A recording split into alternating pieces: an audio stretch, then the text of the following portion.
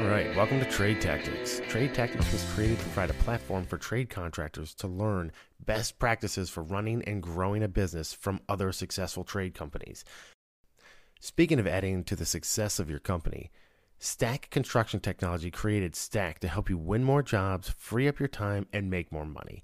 Stack is a cloud-based pre-construction solution that powers plan, spec, and document management, team collaboration from the office to the field, and to clients and suppliers. Stack does cloud-based material and quantity takeoffs, provides project reporting and job analytics so you can track bids in real time. Check them out, stackct.com. You can log in, you get a free trial, it's easy to use, and their training and support is always free. Stack was created by trade workers for trade workers. Check it out. Get your life back, spend less time bidding jobs, bid more jobs, win more jobs, make more money. Check them out, stackct.com. These guys were trade contractors, created a solution that worked for them, and it's going to work for you too. Check them out, stackct.com. Today on the show, we're interviewing Danny Kerr from the Breakthrough Academy.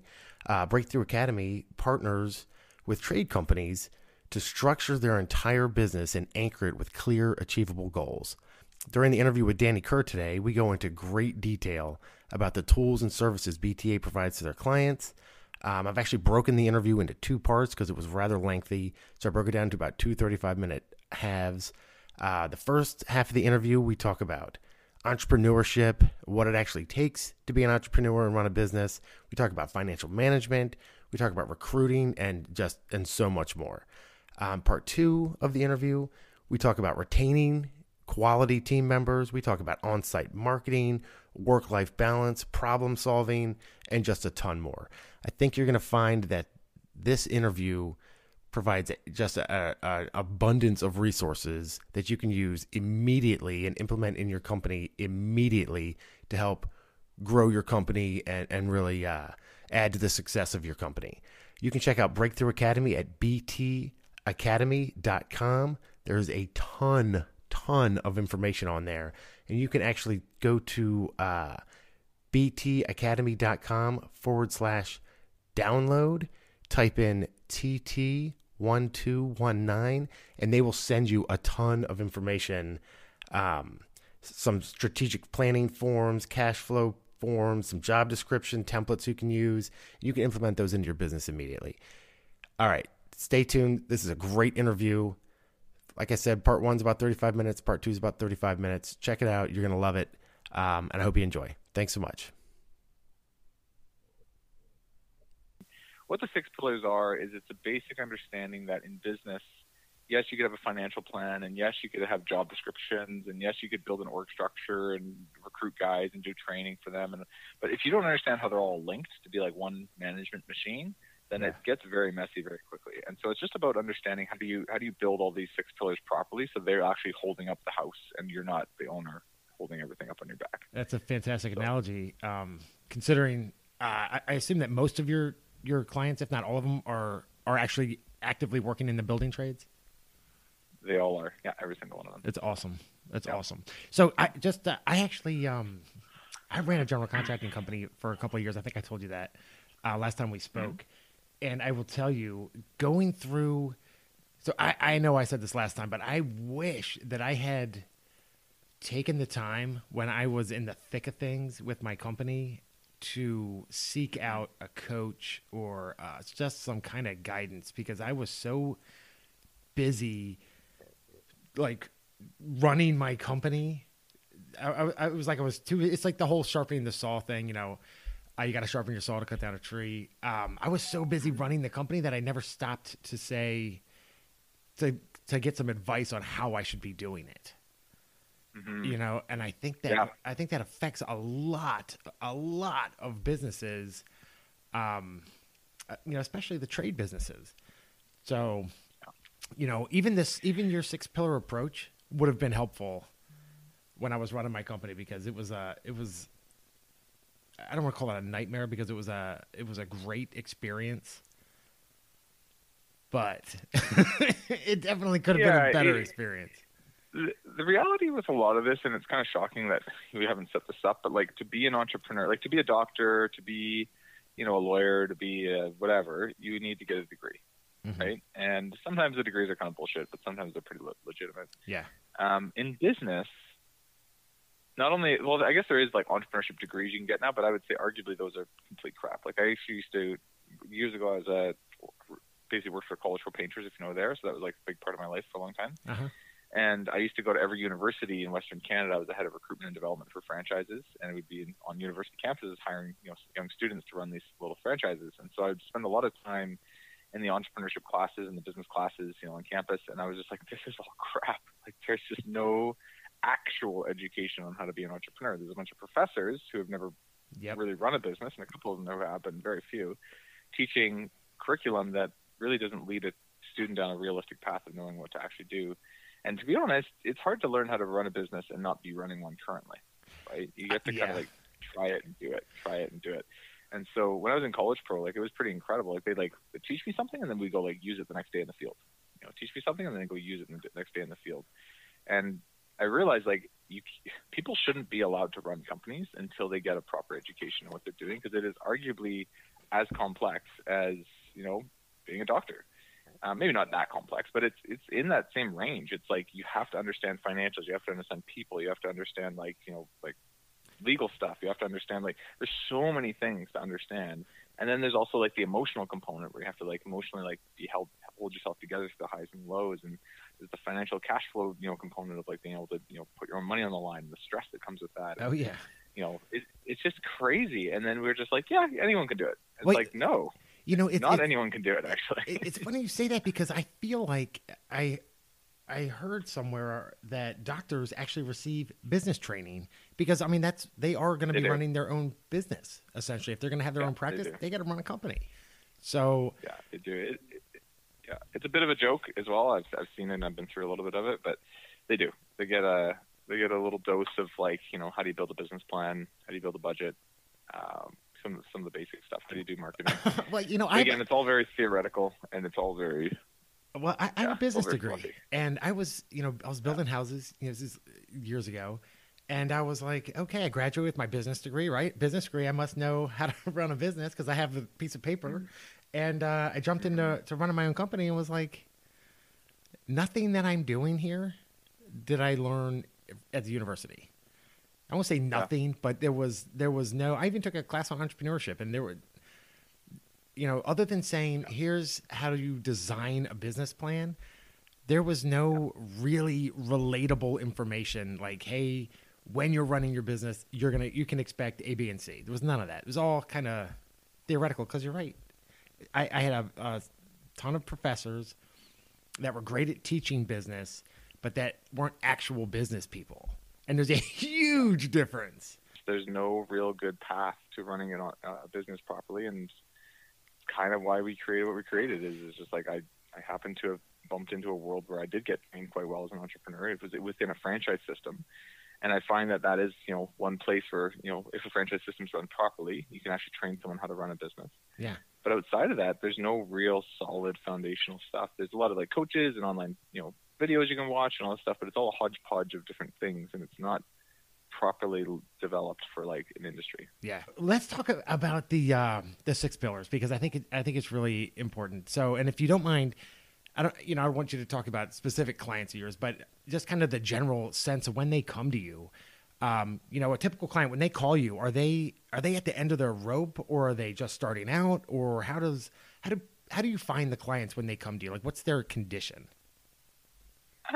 It varies. You've definitely got the people who have been running it for 10, 15 years, and they're pretty maxed, and they have been for way too long, and it's mostly just their time. Like, they just have no personal time for themselves, and they've kind of built a machine that's way bigger than their skill set is. Mm-hmm. So that's fairly common. We've also got guys though who they have built a fairly good machine, and they're seeking active education to make it even better, right? So those are like it does vary, but what I do find in general is all the people we work with, they're entrepreneurs, and being an entrepreneur and knowing how to run a business are two actually very different things. Yeah, yes, they are. And totally, and it's interesting. Like, nobody really talks about that. Like, people are just kind of like, yeah, I'm an entrepreneur, I run a business, and people just assume that they come hand in hand, but they don't. They really don't. I find a lot of them. Yeah, like a lot of them, they're harebrained guys. They got lots of crazy ideas. They're very action oriented. They're very good at selling their ideas to others, their employees and their customers.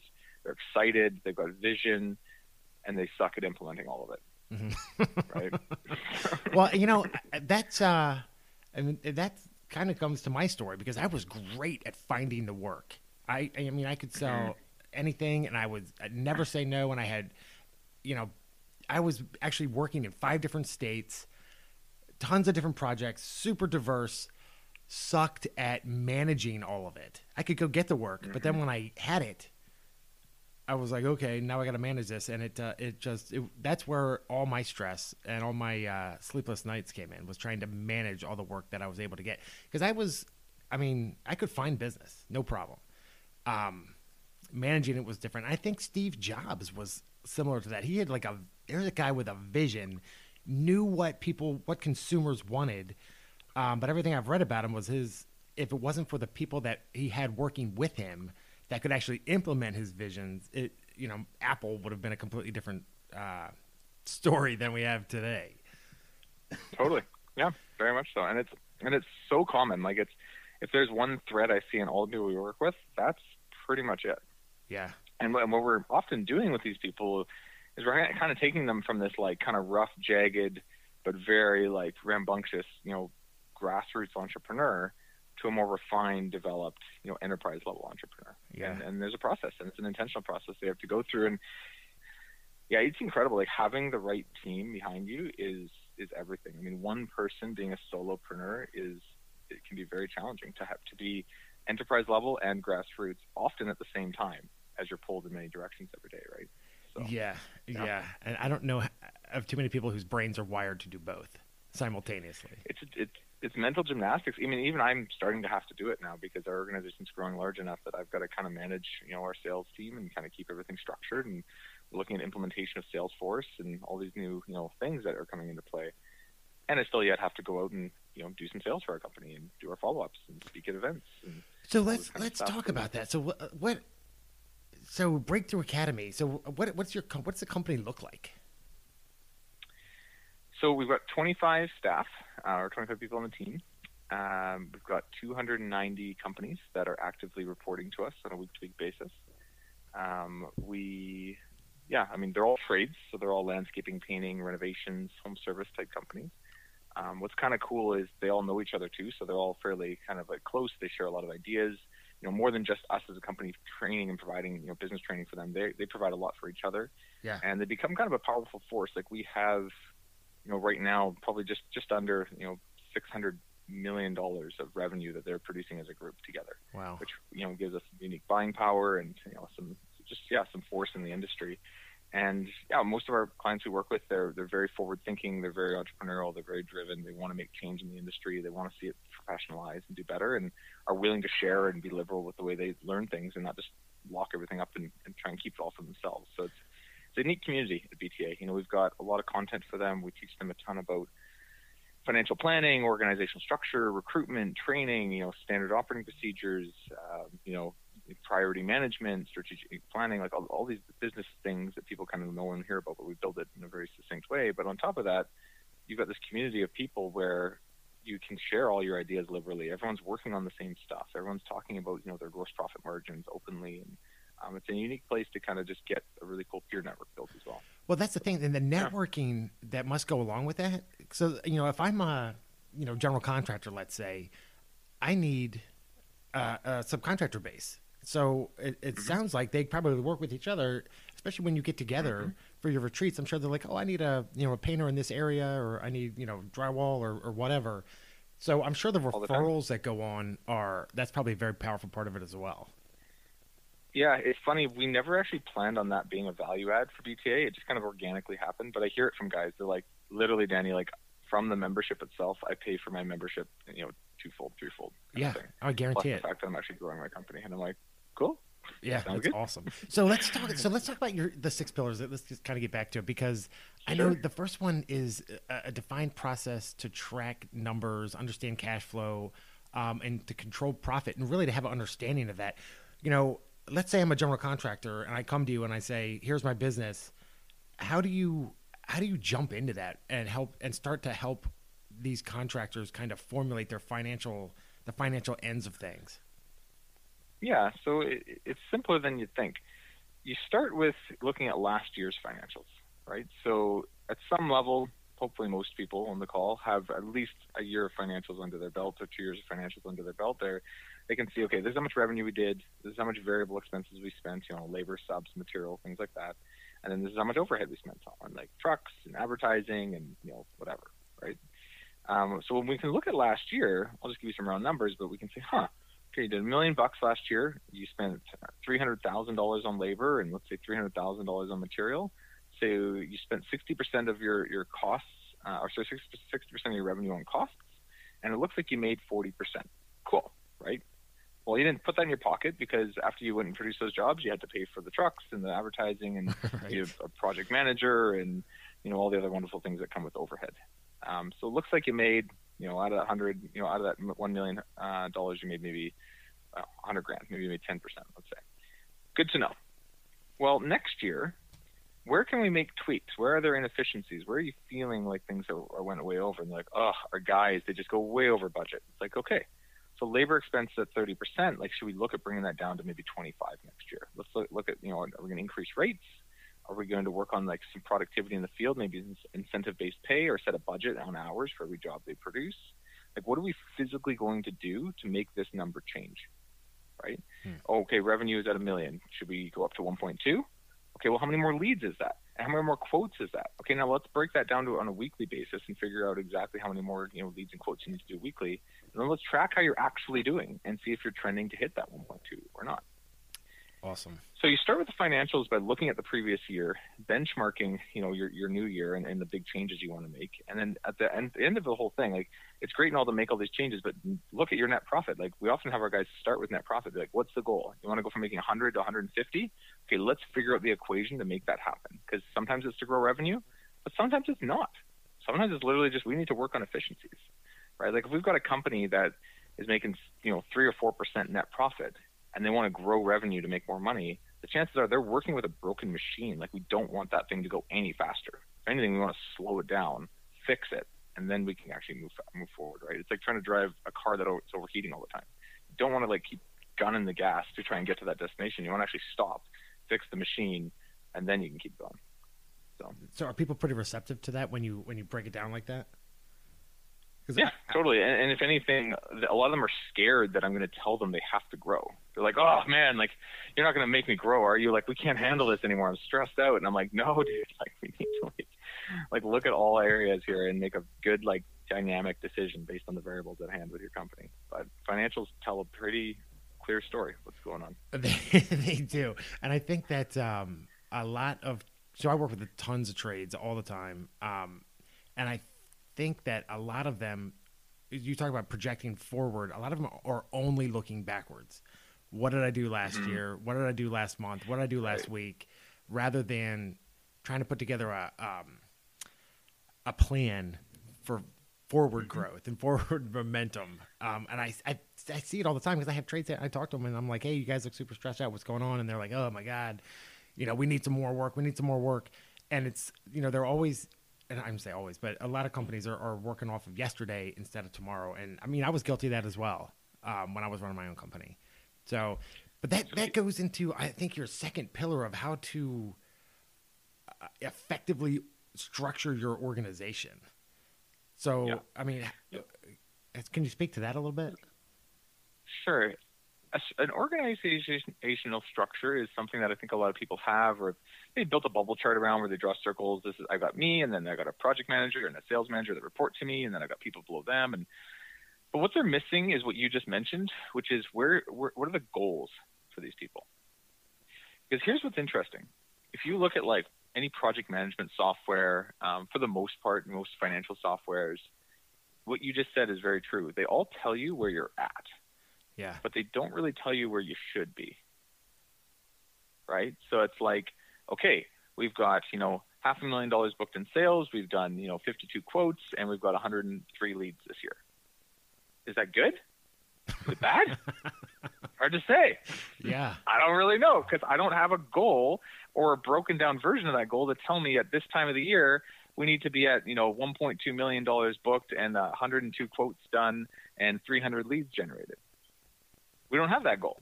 So we just go with what we got, and we hope that that's enough to get us to year end, right? Yeah. So in an organizational structure that we build, we very quickly, we look at the financials. With the financials, we break down a sales plan and a production plan. It's actually broken down to like weekly goals of what needs to be hit numerically. And then we give those goals to the people in the organizational structure. So the company might need to hit 1 million at a 30% gross profit margin with a 10% net, and maybe let's talk quality too, like a 9 out of 10 or a 4 out of 5 Google star rating on average on Google. And what we're doing is we're giving the company a quality, a volume, and a profit goal. They're usually healthy to have those 3 goals at play, because if you're all about revenue, profit will slip. If it's all about quality, profit and revenue might slip. If it's all about profit, quality and revenue might slip. But if you have all 3 in check, you kind of hold almost like a good balance between all 3 goals. That kind of makes sense. Yeah. No, that and then you makes sense. disseminate that down, right? And then you disseminate that down to your people, and you say, okay, Mr. Project Manager, you need to produce us, 1.1 million, so slightly more than the company goal, just in case you slip a little bit. So 1.1 million at a 32% gross profit margin, and make us 12% net. Or let's just even say gross profit. Let's even go for net. Let's just say gross profit. They can't really control net, so I wouldn't put them in charge of that. Yeah. And the sales guy, it's like, you need to go book 1.2 million, so giving us a little bit of an extra runway going into January of next year. And it needs to be done within 150 quotes, which is basically what I'm telling you is you need to maintain a average job size of, $10,000, and you need to have, done it within 150 quotes. So now we've got numbers that these people are actually held accountable to. And then I can break those people's numbers down to weekly goals and be like, okay, so this week you need to produce $6,000 for the month of January. Then in February, we kick off our season a bit, and then it's $8,000 a week. And then by the time we hit, August or June, it should be like, $92,000 a week, and we're in our hot season. And so we can actually adjust for seasonality, someone's business, and tell them weekly what their team needs to be hitting. And then their team starts to put in their actuals, and the goal is just sitting there waiting for them, and they can see, are they trending to hit by year end? Are they trending in production? Are they trending in sales? And is that trending to help the company hit its financial plan? And so, do you call them coaches? Sure. Yeah. Okay. So, yeah. I mean, are they like monitoring this in real time? Yeah. Yeah. We have live financials. That's how I know how much revenue we're managing, because we have live financials in every company we work with. That is fantastic. And they're pretty, the companies are pretty open to sharing that with you? So it's fine with us. They have to. I mean, you can't work with an organization like us, and we're like a doctor. Like you can't fix you if you're not willing to pull your shorts down. Right? So we gotta know at some point what's going on, right? And you'd be surprised. Like most owners in this day and age get it. Like their financials are not some like secretive thing that if anyone saw, they're all going to get laughed at. Like they get it. It's financials. Everyone has them. And to be honest, what's really fascinating about the trades, now that I've seen, hundreds and hundreds and hundreds of companies, everyone's making between 10 and 20% net. Okay. And the bigger the average job size, usually the lower the net, and the smaller the average job size, usually the higher the net. But when you have a small AJS, it takes more effort to get larger revenue anyways. Yeah. And I call it the great equalizer of business. It's like if there's equal, opportunity, there's also equal challenge in those things. Some people are like, oh, I want to be a general contractor. Those guys do massive jobs. And I'm like, yeah. But they also manage a massive amount of deficiencies and are on the hook for jobs sometimes for hundreds of thousands of dollars when they don't get paid, and have to manage huge amounts of cash flow issues, and and then the window cleaner is just or the general contractor is like, man, I wish I had a streamlined window cleaning business and I could just set up a system and leave it, and there's no complexity to it, and if a customer's mad, it's just $100 or $200 worth of revenue. Exactly. And I'm like, boys, the grass is always greener on the other side. So, well, I will tell you, there is a ton of truth to what you're saying there, because I found that when I was running my company, the smaller jobs were great. I mean, I lived off the smaller jobs, because every time I did a big complex job, it was not worth the profit, and it was smaller. Always my net was smaller than when I was doing smaller, weatherization jobs, insulation and air sealing or something along those lines. I mean, I lived off those. Those were the best. They were fast, and if there was an issue, no problem. It could be corrected in minutes instead of disassembling something that I had just built and trying to put it back together and still maintaining some semblance of profit on the job. So there's a ton of truth to that. For sure. So let's talk about probably I think the hardest aspect to entrepreneurship or to running a company, and that is finding talented people to work for you, because that is I feel like it's a struggle no matter what, whether you own the company, if you're just running or managing part of the company. Finding the right people was always the most difficult for me when I ran my own company. Now that I'm managing another company, it's still the most difficult aspect of the job. Mm-hmm.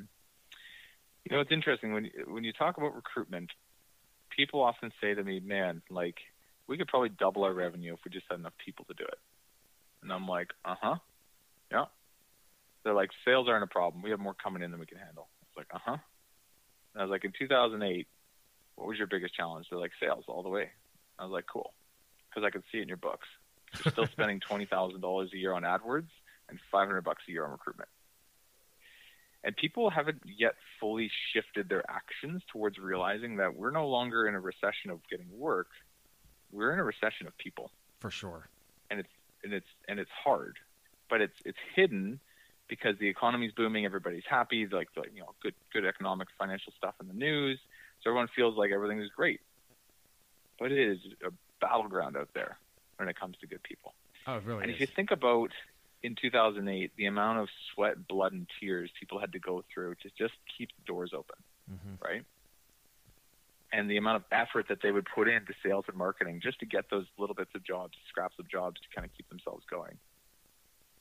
They don't put anywhere near that kind of effort into recruitment. No, right now. They don't.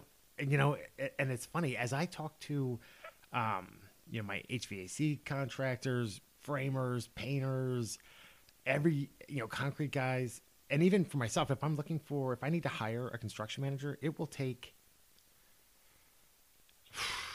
8 months to find somebody because there's a shortage of quality. I mean, I wouldn't even say there's a shortage of workforce. I think the problem is they're all employed. At least that's how it feels sometimes, and it's hard to find people. Very just realistically, there's two things at play, right? So one is, we're entering an age of automation. We're entering an age of, everyone wants to be Mark Zuckerberg, and millennials all just see themselves as, being a little more soft-handed in their careers and being out there working hard on the tools. And that's a cultural thing, right? And there is also just a very big reality. Actually, I was watching on Seeker on YouTube this morning, this little science documentary show I watched, but it was all about the aging population. And how, it's pretty real thing. It's, millennials are taking over the workforce, but there's not nearly as many of us as there are of the baby boomers. And for the first time ever, our society is getting top heavy. Yeah. And so, it's interesting. What the future holds, nobody fully knows. I mean, people are talking about things like UBI, universal basic income, and, robot automation and self-driving cars and all these really cool things, which I'm sure are going to come to fruition and help the situation. But, the fact remains, I would say for the next, 10, 20, 30 years, we've got a pretty hard transition in finding good, skilled people to work in the trades.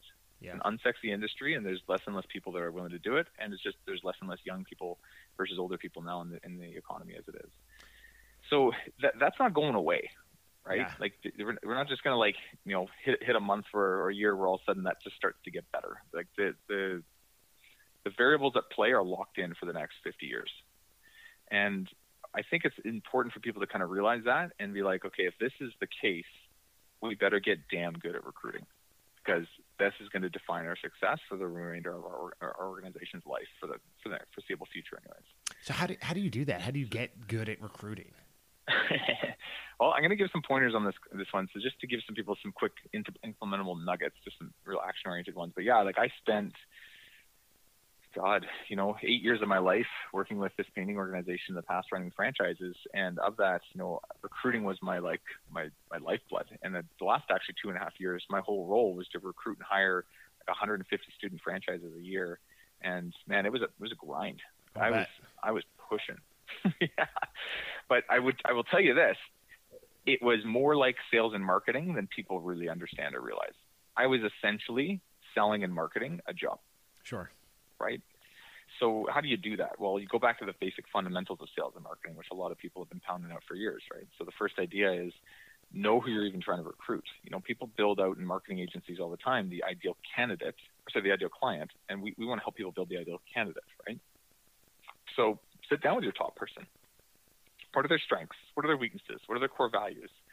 But more importantly, to attract other people like that person, what are their needs? What are their wants? Why do they start with you? Why do they stay with you? What do they love about their job? What do they hate about their job?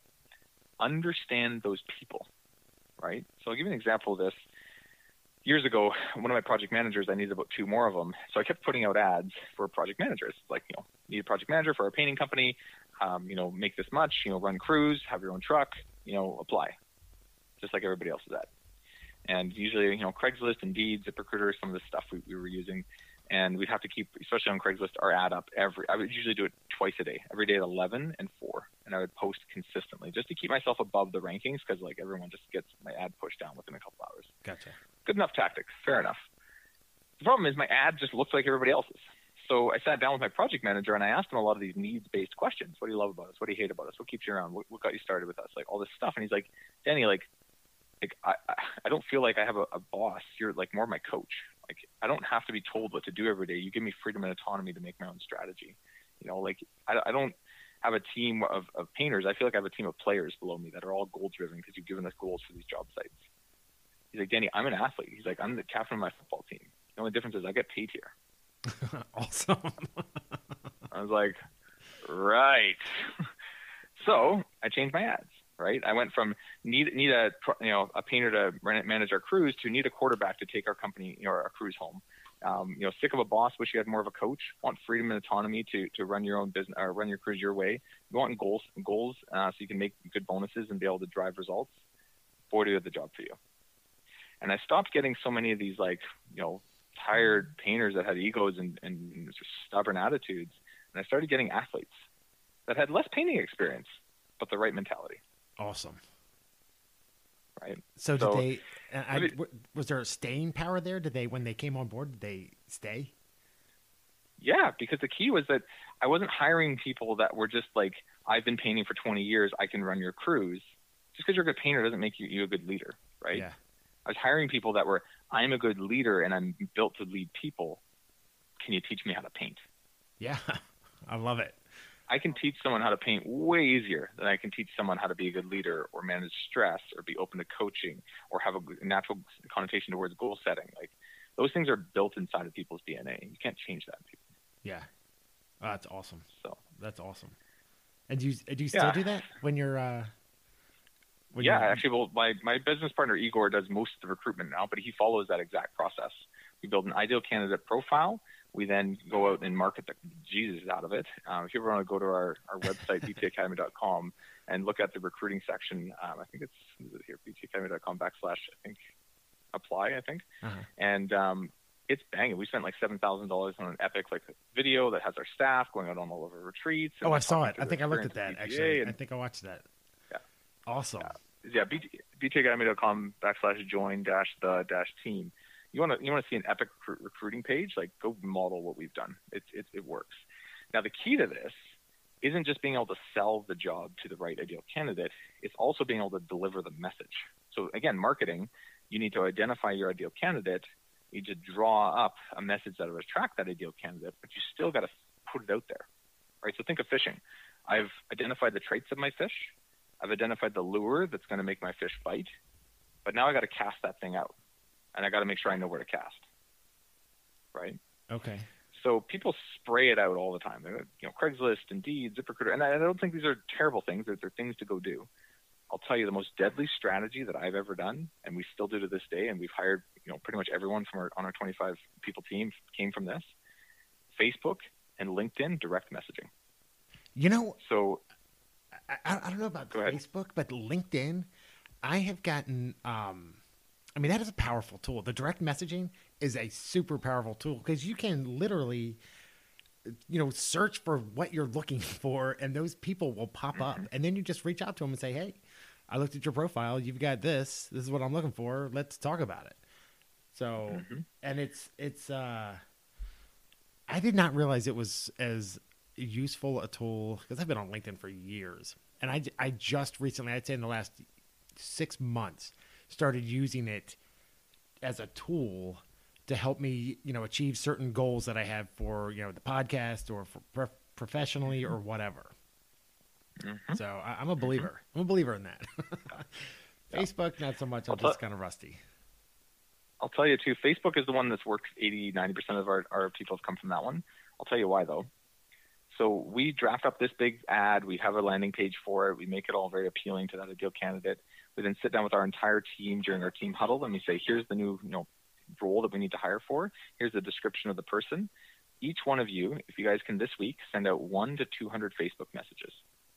Okay, and what it's going to say is, hey, so-and-so, our company XYZ is looking for a person in XYZ role. Curious if you know anybody who'd be a good fit. Please see link below. P.S. We're offering a $500 hiring bonus. If you do know anybody, be happy to share that with you.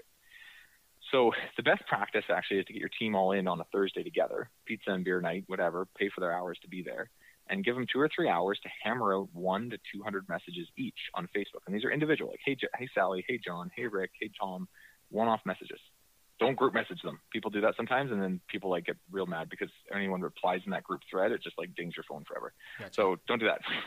But one-off messages, and send it to people that you think would be a good fit, people that are good connectors, and people that they have a generally good relationship with. Because you're sending it to people being a good fit, regardless if they're open to the job or not. Because you're just saying, do you know anybody who'd be a good fit? It's less threatening. Let them read the ad and self-identify, right? Yeah. And in doing that, with a team of 25 right now, let's say the average person sends out about 100 messages. That's 2,500 direct Facebook messages that go out in the course of 2 hours. Wow. And when you get a Facebook message from a friend, you read it.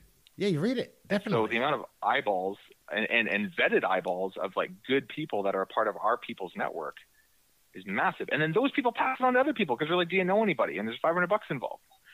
And you start this little viral little bug that gets out into people's worlds that aren't applying for jobs, aren't necessarily looking. We hire a lot of people that look at us and they're like, we don't have a resume. Is that okay? And I'm like, that's arguably potentially a good thing because they've been networked their whole life.